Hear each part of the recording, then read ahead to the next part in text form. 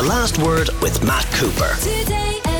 Now it's time for our weekly travel slot, and this week's destination is a Spanish road trip. And let's start with Bilbao and San Sebastian, and let's talk about both with Sarah Slattery from travelexpert.ie.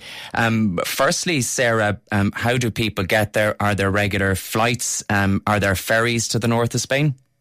Hi, Frank. I think the main reason why it's such a popular, so popular this summer is because there is a new sailing, there a new ferry service from Slattery to Bilbao, and it's a brand new ship, so it's kind of got that whole kind of a cruise vibe. It's about 30 hours, and it's a brand new ship. So it's with Brittany Ferries. It operates twice weekly, and there's pet friendly cabins on board, and it's just a really nice. I suppose it's something different. We're all looking for new experiences, and to be able to, pack up the car and bring your wine back. I heard you're talking about wine there, and just bring the car with you. Do a Spanish road trip by ferry is something new. So that's a big thing for this year. But there are direct flights. When I did it a few years ago, and I flew to Bilbao. Aer Lingus fly daily to Bilbao. There's also flights to Biarritz. So a lot of people, what I did, that's with Ryanair. We flew into Bilbao and flew out of Biarritz. So lots of different options. There's flights to Santander as well. From Dublin. So there's loads of different ways you can get there. But certainly the ferry is certainly taking a lot of attention at the moment. Yeah, as you say, it takes about 30 hours on the ferry, but the advantage is obviously that you can bring the car and you can also bring the dog or the cat or whatever you have in yourself, because it is pet friendly as well, isn't it? Yeah, that's true. And it's just something different, for people who want to try it. And, a lot of people will be familiar with the cities, Bilbao and San Sebastian, but actually, what I really, really enjoyed was just driving into Larioca. It's about an hour south of Bilbao. And, we often hear people talking about Tuscany and Chianti and the gorgeous vineyards in Italy. And actually, Larioca is equally as beautiful. They've got all those gorgeous hilltop villages. You've got loads of different wineries. You can do wine tasting. So there's loads of different options from around there. You've also got cities like Pamplona, which we didn't get to visit. So, there's just so many options. And I think that's what makes it so appealing. Specifically then in relation to Bilbao, lots to do there when you get there. The Guggenheim, I assume, is a must visit. Yeah, absolutely. And if you are flying, I suggest, if you're flying into Bilbao, I would suggest you wait until you spend a couple of nights there and then pick up your car, because there's plenty to do in the city. The Guggenheim absolutely is a must visit, even from the outside. If you're not an art lover, you can't help but be blown away. The titanium panels on the outside reflect the lights of the city. So no matter when you visit, it looks different, no matter what time of day you're there. It really is an incredible building. And then, of course, for art lovers, what you have inside, I mean, you could easily spend the day there. We had the kids with us, so it wasn't something that we, it's not as interactive as some museums. Obviously, they can't touch and things like that. So it's not, I suppose, the best place I've ever been to with kids, but certainly you can't miss it. You absolutely have to visit there. They might be terrified of that giant spider as well, out the back of the museum. Yeah, I mean, look, there is a lot of things that is dramatic. We love it, and they will get enjoyment. They will be amazed by some of the sculptures. I think there's a playground there as well. So there's enough to keep them busy for a couple of hours, certainly.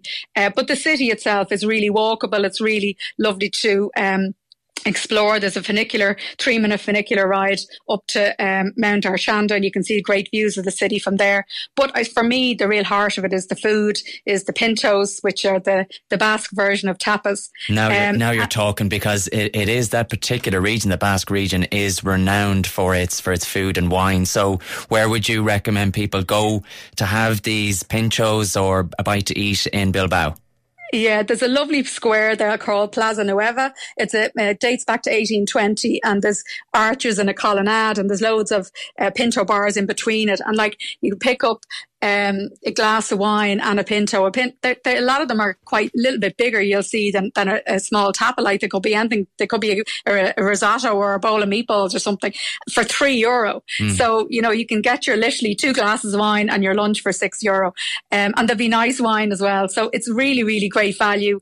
And I mean, it's similar type of experience in San Sebastian, but I found even Bilbao is probably a little bit more reasonably priced. So definitely great spot to go to for food lovers, for art lovers, and you've got beaches nearby as well. Okay. There's also another really interesting place that's about 40 minutes drive from Bilbao that we went to, San Juan de, I'm going to pronounce, Gastelugache. It's a legendary chapel. It was, I don't know if you're a Game of Thrones fan, but it was the island fortress of Dragonstone. Oh, yes.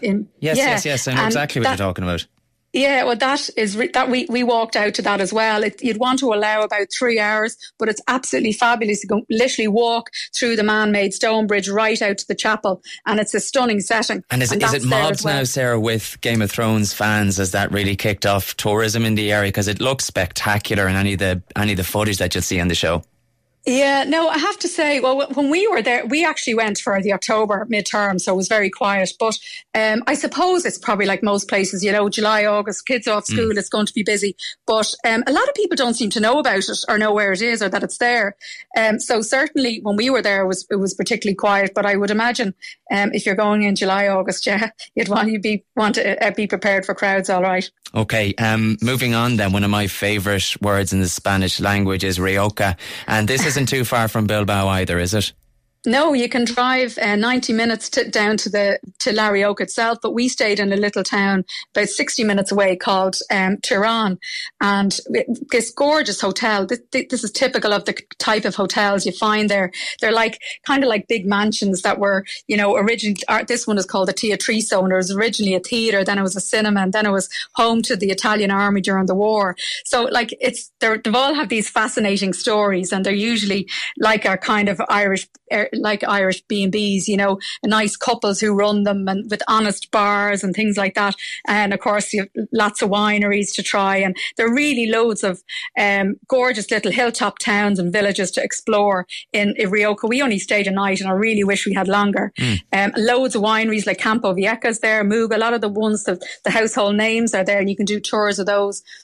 Okay. We took a tour of a place called Bohadal, which is a small family-run winery, and they let the kids, paint or make their own wine labels, and they give them grape juices to taste while you're tasting wine, and really, really got them involved. It was a fabulous experience. Really, really. I've been to plenty of wineries now, but that was one that really stands out. How they even in harvest season, they let kids pick the grapes and crush the grapes and stuff like that. So it was a really good experience as well. Oh, that sounds like fun. I'd like to get involved in that myself.